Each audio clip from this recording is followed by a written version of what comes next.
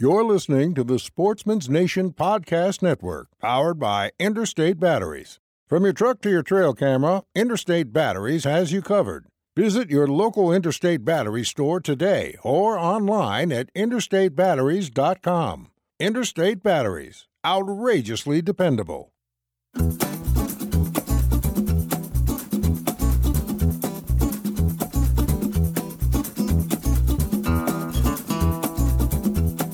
What's up, everybody? Welcome back to another episode of the Iowa Sportsman. I'll tell you right now, it is brutal outside, and we're talking about deep snow, cold temps, and for a guy who I guess I'm going to put myself under the nature lover category, wildlife lover category, that I have recently started thinking about how this cold weather, this deep snow, these icy conditions are impacting the wildlife in our area. So I called my good buddy up over from the Iowa Department of Natural Resources, Jim Coffey. He's a wildlife biologist. And on this episode, we have a really good conversation about how these weather conditions are impacting the wildlife. We talk about everything from deer and turkeys to upland species like pheasants and quail. We even talk about rabbits and raccoons and songbirds and even bats. So we talk a little bit about all of the different species in Iowa, give or take, right? And it's just a really interesting conversation. And we even talk about things like, should I help feed the animals this time of year when these conditions are pretty poor? But it comes back around to, thousands and thousands and thousands of years of evolution have led them to adapt to these conditions. But don't take my word for it. Listen to what Jim has to say. He is the expert after all.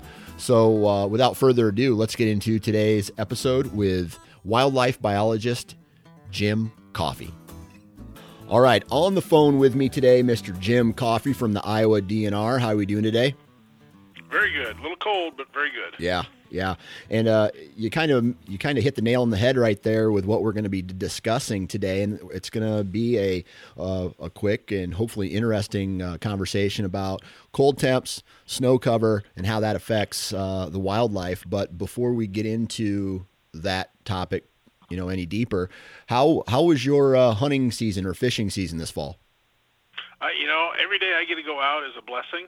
And I'm getting to the point in my life that sometimes bringing game home is not the blessing. So I did quite a bit of deer hunting and was not successful, but saw lots of animals, saw lots of fun things. And the same with my fishing. When I go out and the bobber goes under anymore, I'm just happy. That's Whatever's a win. On the other end, as long as it pulls, I'm happy. That's a fact. Any cool or exciting? I know this is kind of a weird time. You can't really do too much out in the field. Maybe I'm wrong. But is there any kind of cool projects that you guys are working on now or plan to start working on in the spring? Yeah, there's lots of stuff. I mean, the DNR it's a 24-hour day, 7-day a week job.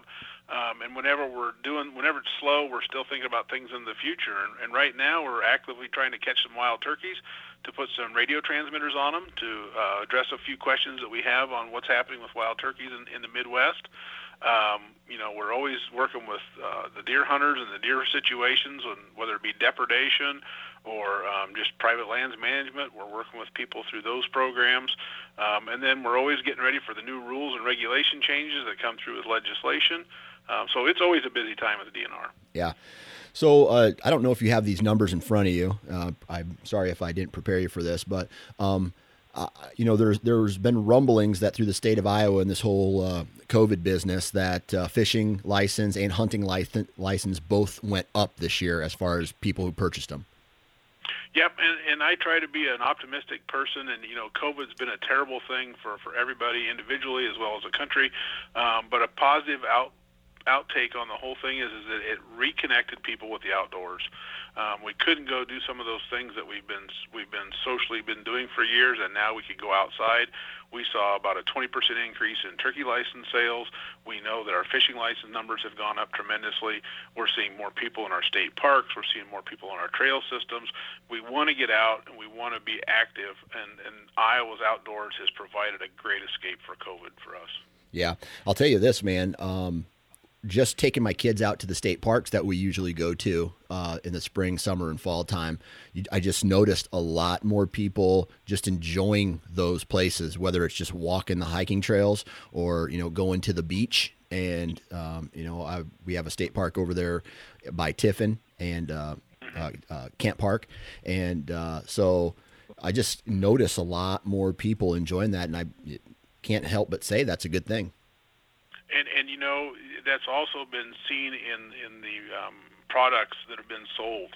That you go into any of your sporting goods stores and they were out of ammunition this spring. They're out of binoculars. They're out of hiking boots. Yeah.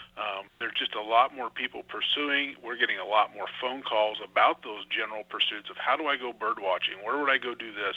How do I identify this track or this, So people, again, are reconnecting and trying to gain those outdoor skills that might have been lost through a generation or so. And I'm really hoping that they continue with that when we go back to some form of normality, that they don't just jump right back into let's go to the mall on Saturday. It's let's go take that hike on Saturday. Or I heard that the ducks are migrating. Let's go out to our local marsh and just see what species of ducks are flying through this weekend. And see some of those great natural wonders with the spring migrations or the turkeys gobbling or the deer rut that happens that we just kind of take for granted and we forgot they're out there all the time. Yeah. Yeah, if you ask my wife, I never forget about the deer rut, by the way, just to let you know. Well, right now in Iowa, we're running across a pretty good stretch of not only cold temperatures, but snow that just isn't going away and it's starting to accumulate. And I tell the story on the last couple podcasts that I did, but I went to go take a trail camera down that I've had up since October on one of the farms that I hunt. And I was high stepping through what seemed like 18 inches of snow at times, up to 2 feet, up to my knees. And I just can't help but think about the wildlife and how they are living in those conditions. So what I'd like to do today is kind of get your expertise and knowledge and just ask this real high level question. What is wildlife doing right now in a situation like what we're in Iowa right now? Yeah, they're doing the best they can, and that's the definition of wild, is they're out there every day and they have to deal with whatever is being thrown at them because they have two options every day, live or die. Yeah. And, when we're sick, we call in and we take a day off, or we get our spouse to bring us a little chicken soup and somebody kind of nurses us through. Wildlife, it's, I got to get up and eat. I got to do the things I got to do or I'm going to die. And so as wildlife managers, those are the things we want to look at as those limiting factors that are out there that help get wildlife through the difficult times, that keeps the ebbs and the flows from being so dramatic and being more consistent. And so wildlife has adapted for eons, of how they're going to look at every day. And when winter like this is thrown at them, they have some capabilities to deal with what a normal winter would be and what an extreme winter would be.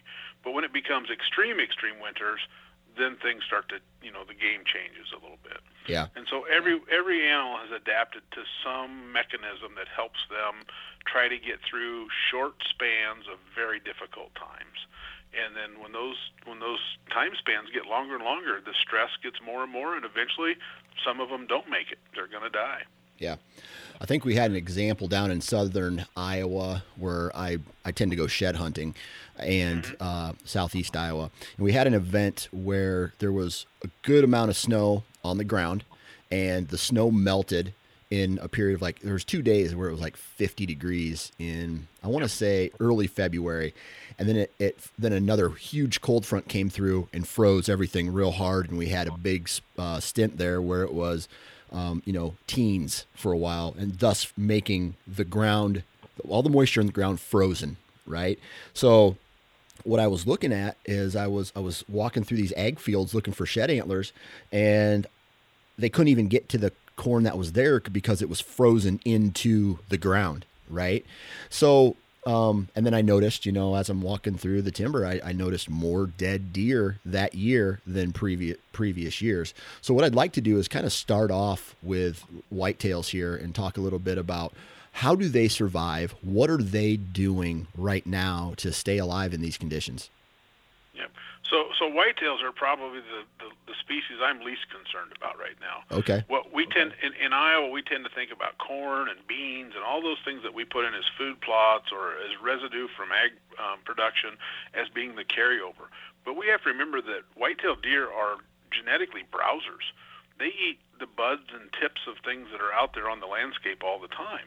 It's just that it's a lot easier to go eat corn when corn's available. It's a high carbohydrate. It provides a lot of quick energy. But in reality, is they evolved on a landscape where corn was not present. So they can go right back to eating buds and nips of trees and things like that and do quite well, and they can carry through. They've got long legs. They can move from point A to point B if they have to. They've got a evolved fur coat that's hollow, that's essentially like a double-paned window that does not lose insulation. So they are very well at keeping their body temperatures up, finding enough food, and being able to move to get into places that protect them from extreme wind conditions or whatever it might be. So deer are going to be the least impacted animal in most cases by an event like this. Now, that being said, there's always places where deer will be impacted, especially where we did not provide some thermal cover, or they've got to move long distances to get through to some place to feed. And in places like northern Iowa, where it's extreme agriculture, a lot of times that's our farm windbreaks. They're going to move into those farm windbreaks and live directly behind your house and consume those arborvitaes and those other yard species, because that's the food. It's providing the thermal cover. And those are the complaints that we get this time of year. Is like, I got 6 deer living in my backyard eating my trees. Well, that's because that's the only habitat on the landscape that's going to get them through an extreme event like that. Gotcha. So deer are again, a very generic species that can adapt to a lot of different situations. Yeah. And the thing that people forget about deer is, and you've seen it as a deer hunter, I'm sure, on a good snowy day, a deer can lay out there and be covered in snow, and they're perfectly fine. The only place they're losing any heat really is through their nose and their eyes. The rest of their body is so well thermal protected that they lose very little heat through it. Gotcha. So What about ice? How does ice impact this story? Yeah, so that gets to the next thing, because obviously deer like to paw. They like to get down and find that waste grain and things like that. So they will continue to search for it. But where we really get worried about with ice is the physical slipping and the physical cutting that may happen. So Gotcha. They're out there, and say they're on an ice patch, and just like you and I, they can slip and fall and hurt themselves or strain something that now makes it more difficult to get through, or makes it harder to feed as much as I need to feed because I physically damaged myself. And we'll start to get some calls from people now where they're finding blood. They're out looking for sheds, and they find deer tracks, and they'll find blood in the tracks, and they get concerned. Well, they're walking, on that ice, and that ice is sharp. It might be cutting the interdigital gland between their feet. It could be scraping through their shins. This constant wearing, and that blood's going to be dropping a little bit. But that's not something that's insurmountable. It's just something that starts to be a concern that ice can have some impacts. Yeah. Okay. Now, I heard somewhere, I forget where I heard it, but there's a lot of people that say, well, man, maybe I'll just go out, I'll drop, 100 pounds of corn out, and hopefully that will help them. But I also heard that may not be the best thing to do. It makes us feel really good. Yeah. Because we drop it and we walk away, and we really don't know what the impact is. And in reality is you could actually be killing your deer, because deer have certain bacteria in their stomachs that they have to build up over time. And yes, corn is on the landscape in general, so they have some ability to digest corn. But when they're hungry and you dump a bunch of corn out, they will gorge on that corn, and their body cannot digest it. They'll actually get a lactic acid buildup or an acidosis, and they'll die within 24 to 48 hours. Wow. They basically eat themselves to death. They eat so much corn, their body can't digest it. It causes some internal issues, and they'll fall over dead from lactic acidosis. And lactic acid is basically the buildup of lactic acid in the system. It's toxic. You and I get it. If you remember when you were a kid and you went out and you ran a long distance and the next day your muscles hurt, that's lactic acidosis. And if you run too much and you're not prepared for that, it will actually starve your body of oxygen and you'll die. So that's the same basic scenario that can happen if you dump corn out. Now, the other issue that you get about dumping corn out is, if you were going to dump it, a lot of people like to dump it where they can see the animals and know that they're doing good. But you have to remember that other animals are going to be using that, and other animals are going to be eating the animals that eat that.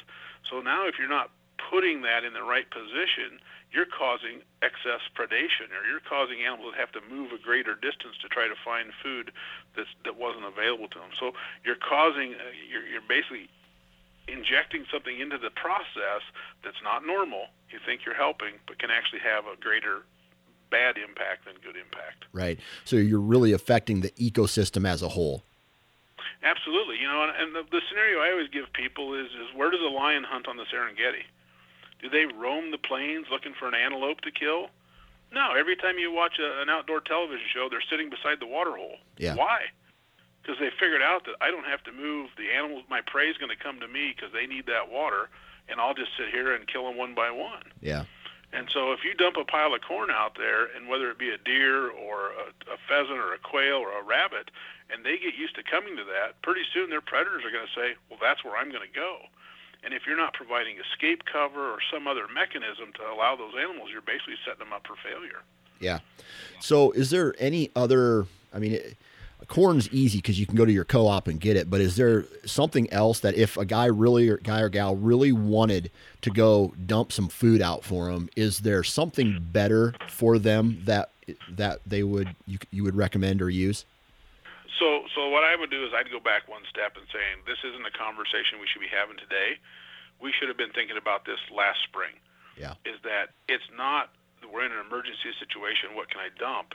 I should have been providing something last spring through the form of vegetation, maybe a food plot, green browse, whatever it is that I wanted to put on my landscape, or provided in a home range of an animal that they can get to easily that helps carry those animals through. And what that does is that takes out, again, those peaks and valleys in populations. It helps maintain stuff across the board. So this is the scenario we're in a bad shape right now, but we should be thinking, okay, if and when we get through this fall, this winter, what should I be planning for next spring so that if this happens again next year, I don't have to worry about dumping corn out on the landscape. I don't have to worry about doing these things that I probably shouldn't be doing anyway, but it makes me feel good that I'm doing them. So what I would say in reality is if you want to go out and do something today to help wildlife, the best thing you can do is get bare ground. Is get someplace where the snow's removed, where the sun can hit that, open up bare dirt, and the wildlife will be attracted to that bare dirt. There are so many seeds and insects and waste things out there if they can get down to that bare soil. And I'm talking small mammals now and small birds, not just deer, because deer, again, can browse, up to 6 feet off the ground. That bare dirt is what becomes the attractant. And gotcha. That those animals will go to that, yep. Okay, cool. All right, so you're not too concerned about the whitetails. What species are you concerned about? Yeah, you get into the animals that are high caloric burners, which tends to be your small mammals and your small game birds. They need constant food most every day to keep their thermal regulation up. So the one that really comes to mind for me that I have a passion for is quail. Quail can be devastated if we do not provide good habitat for them in these situations. And, that's those plum thicket edges, that's the ragweed fields, weeds at the edge of the fields, those kinds of things. The overhead cover from the hawks and the predators that are after them. And quail can, usually live 3 to 5 days without any food at all. And then they've got to start moving. They've got to start looking and trying to find some calories. So I get concerned about those small birds, especially when you talk about, like you talked about the ice, the crusting of the ice. They can't get down through to those places. They got to rely on those ragweed seeds and things that are above ground at that point. And we're a pretty clean state. I hate to say that too loud, but, there's not a lot of waste out there anymore in a lot of corners. And it's harder for those animals to move around and find those things. Gotcha. So small birds like quail, do pheasants fall into that category as well? Yep.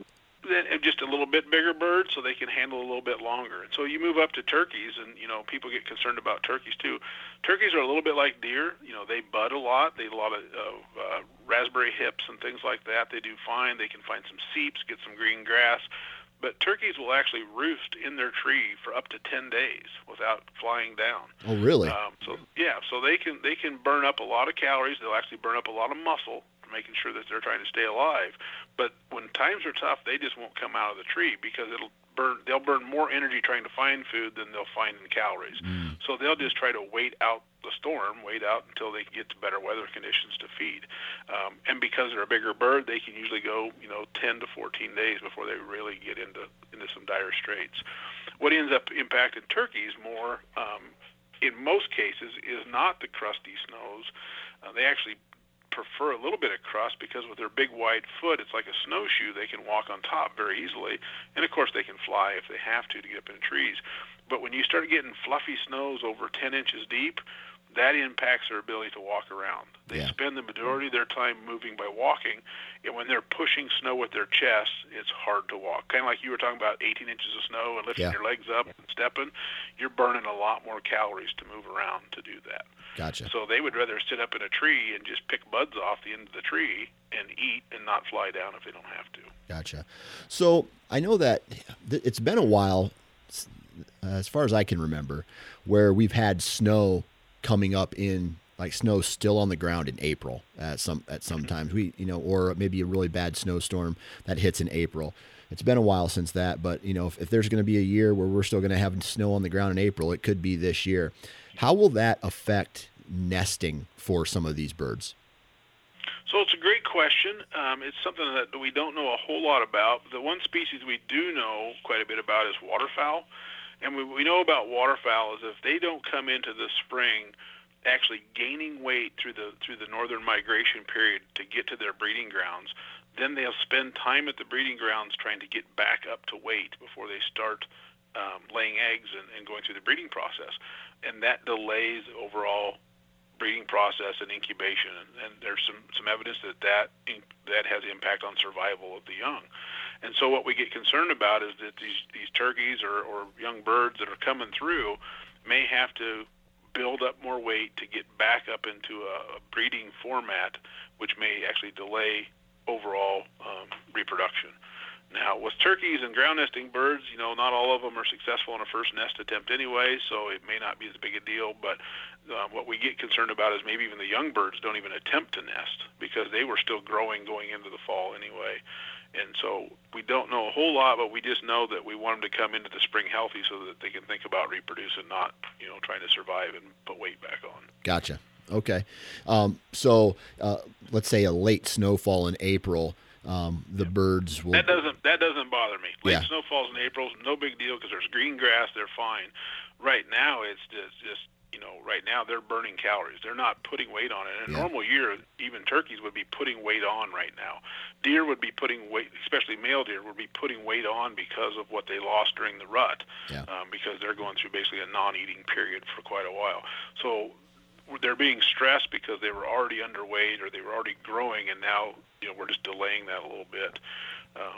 But by the time April comes around, they're going to be finding plenty of food. Yeah. We're not going to have this blanket. The two things that we're missing right now, to be quite honest with you, that I've been a little upset about is we're missing wind, which is good because we don't like wind chill. You and I don't like wind chill. Right. Animals, it doesn't bother near as much as you and I because they've adapted to it.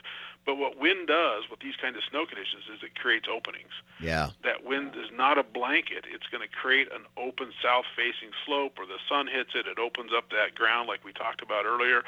The animals will be attracted to that. They'll find plenty of food. We haven't seen that this year. We haven't seen the winds that are opening up those areas. And the other part that comes with that is sunshine. We've only had one day of sunshine in the last 7 days. And that day, it was only 2 degrees above zero, but it melted snow. Right. Just the solar radiation was melting snow. When the sun hits those evergreens or the sun hits those bases of those trees in the timber, it'll open up an inch or two of melted snow around that tree, which allows animals to get down and find things to eat. But we haven't had sun. So we're not getting any solar melting. We're not getting any wind drift that's opening up our ground right now. And so we truly have a blanket of snow, and that becomes a difficult situation. Gotcha. Out of curiosity, I don't know if you have any research that you can reference at this point, but coming out of winters like this, or let's just say where, a whitetail deer buck can lose like 30% of its weight, if not more, during the rut. And then they come into a time like December where we had snow on the ground in December already this year. And it's been, tougher conditions probably for them than normal. Do you know anything about the next year's antler development as far as do antlers tend to go down or become smaller after harsh winters? No, I've never seen anything particularly to that, because most of that antler development is going to be based upon, starting essentially in April, when the sunshine starts to get those antlers and get the glands moving again. And by that time, they should be putting their weight back on. They should be back in normal conditions. The research that has been out there that might be a little bit corollary is that when you have deer densities that are too high, you're impacting deer socially. You're stressing them socially. And those young bucks just don't develop well. They don't develop antlers well. They're not needed in the population as much. And you can't theoretically grow out of that. That if you were a runt, for lack of a better word, as a fawn, when you're a 6-year-old buck, you're still going to be a runt. You're still never going to develop your full potential because of how you were developed early on. And that's a funny physiological thing that occurs in populations. So it's one of the things we kind of talk about in deer management, especially in Iowa, where people think more deer, more deer, more deer, is you're actually maybe hurting yourself by having too many deer on the landscape if you're in that deer management type of philosophy, because you're stressing animals at an early age and they may never grow out of it. So there's a lot of people that say, you need to keep that deer herd down. You need to monitor where it's growing, reduce the herd as much as you can if you want to get the maximum production out of your bucks. Got ya. Okay. All right. So what about, back to the bad weather again, what about mammals like rabbits or raccoons or possums and things like that? Yep. Great questions, because they've all adapted a different strategy.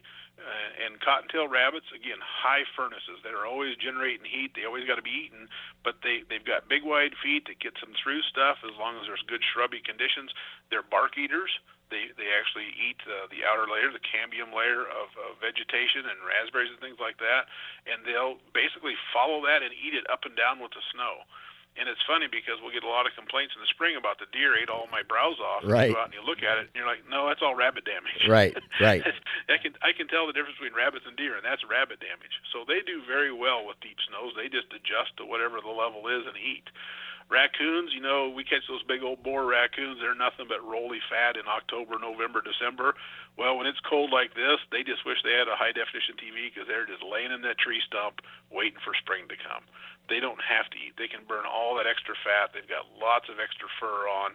But as soon as it warms up, or if they're in an old hollow tree and that sun hits it again, that solar radiation, and they feel the 30-degree temperature, they're coming out and looking for food, because they're just ready to eat all the time if life tells them they can. But if it's cold, they're staying inside and just hanging out. So possums probably have one of the hardest things, because they have a lot of exposed skin.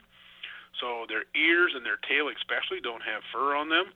So you can actually see possums next spring or next fall, if you're catching them, that'll have frostbitten ears. They may be missing the last 2 inches of their tail because it became frostbitten and it actually fell off. So you'll see some damage in those kind of animals. But again, possums and skunks, a lot of those animals right now, they're just held up in a hole. The ground is warm underneath that snow. It's actually an insulating blanket, so they're just sitting there all curled up waiting for things. They're not hibernating, but they're just sitting there waiting for the right temperatures. Right. What about birds? Like, obviously, non-migrating birds. I see cardinals, for an example. Yep. So those again, they're high metabolic rates. They're burning a lot of calories. They have to eat constantly. And so those birds that are non-migrating have learned strategies of where to move through, and they've actually sought out during the entire year places that I'm going to be looking for food. And that's one thing for like people with backyard bird feeders. If they're feeding birds in the backyard, they've got to be cautious that if you start bringing birds in all the time every day, and that's the only food resource in the area, and then you quit feeding, those birds don't have a strategy now to go find other places. So a lot of those birds will only visit a bird feeder once in a while to kind of get their furnaces built up or get a little fat on them, and then they're spending the rest of their time looking for alternatives. In case this one goes away, where's my plan B? Where's my plan C? And those little birds, chickadees, things like that, they've got strategies to fluff their feathers up and do the best they can, but they've got to find food every day, and they're looking for all those seeds, again, ragweed, high energy, wonderful plant for an animal. If it's out there, it's available. It's just got to be out there. Okay. Out of curiosity, do bats migrate? Some species do. Most species do, actually. Yeah. Okay. All right. So that's they're why gonna I'm not. migrate through, yeah. That's why I'm not seeing them in my attic anymore. Well, it just depends on the species, and most of them do migrate, and then they do go into what's basically called a state called torpor, where they're essentially, it's a hibernation state. They're just not going to be active. They're basically just going to be in a state of hibernation where they're not moving. Their heart rates, just like groundhogs. A groundhog's heartbeat will slow down to just a few beats per minute. And essentially they're burning no calories, there's no metabolic action, and they're just waiting to warm up next spring, and then their body kicks back in, and they can take off. Same thing with bears and other hibernating species. Yeah. So basically, the thousands of years and, or probably more, tens of thousands of years of evolution have led these animals to adapt to these conditions. Yeah, we're back to that, what we talked about right off the bat. It's adapt or die. Yeah. And the factor that we forget to take into account is we humans are changing the landscape. The animals will do fine as long as the habitats they need are provided. But when we change the landscape dramatically, and then all of a sudden one of those components is not available, or they've got to travel more, or they're stressed more to find that kind of becomes the tipping point for some of those species. Okay. And so in a winter like this, if you've got good habitat management on your property or on a wildlife management area, I would not be too concerned about any species. But if all of a sudden winter became the limiting factor, you didn't provide that grove or that extra weedy patch or whatever it might be, that could be the detrimental aspect of that individual or that species on that area. Yeah. So let me ask you this. For people who do own their own property or have the ability to modify the landscape and the vegetation, what are some things that you could recommend to us that would be better habitat during the winter months for just all animals? Yeah, so some of that gets into, if we're just going to talk generically about all animals, you kind of want to have that piece of property that just is out there and happens. You're not looking for deer, you're not looking for turkeys, you're not looking for pheasants or quail. Just a generic landscape is to provide thermal cover, meaning places they can get out of the wind, south-facing slopes where that sun radiation can come in, and then providing those edges and travel pathways that they can get from one area to another area without being exposed to predators or elements or things like that. So it's I guess the part that I always like to talk to people about is I grew up in southern Iowa, and clean farming was never in our vocabulary. So if we kind of go back to that non-clean farming, where you got weedy corners and waterways that are too high and shrubby, and looks like I ought to go do some work on them, but I really don't want to, that's probably better for wildlife. Gotcha. Well, is there anything else that you want to fill us in on before we part ways today? Well, I just think it's just a great topic, and I know people are concerned about their wildlife, and people love wildlife. And again, kind of like the COVID thing, is when it happens, we kind of look for the good sides of it. This is a bad situation for wildlife, but let's take it and make the good side of it and help us manage our lands better. So when it does occur, we're not scrambling. We just know that the wildlife will be okay because of the management we did is going to get them through.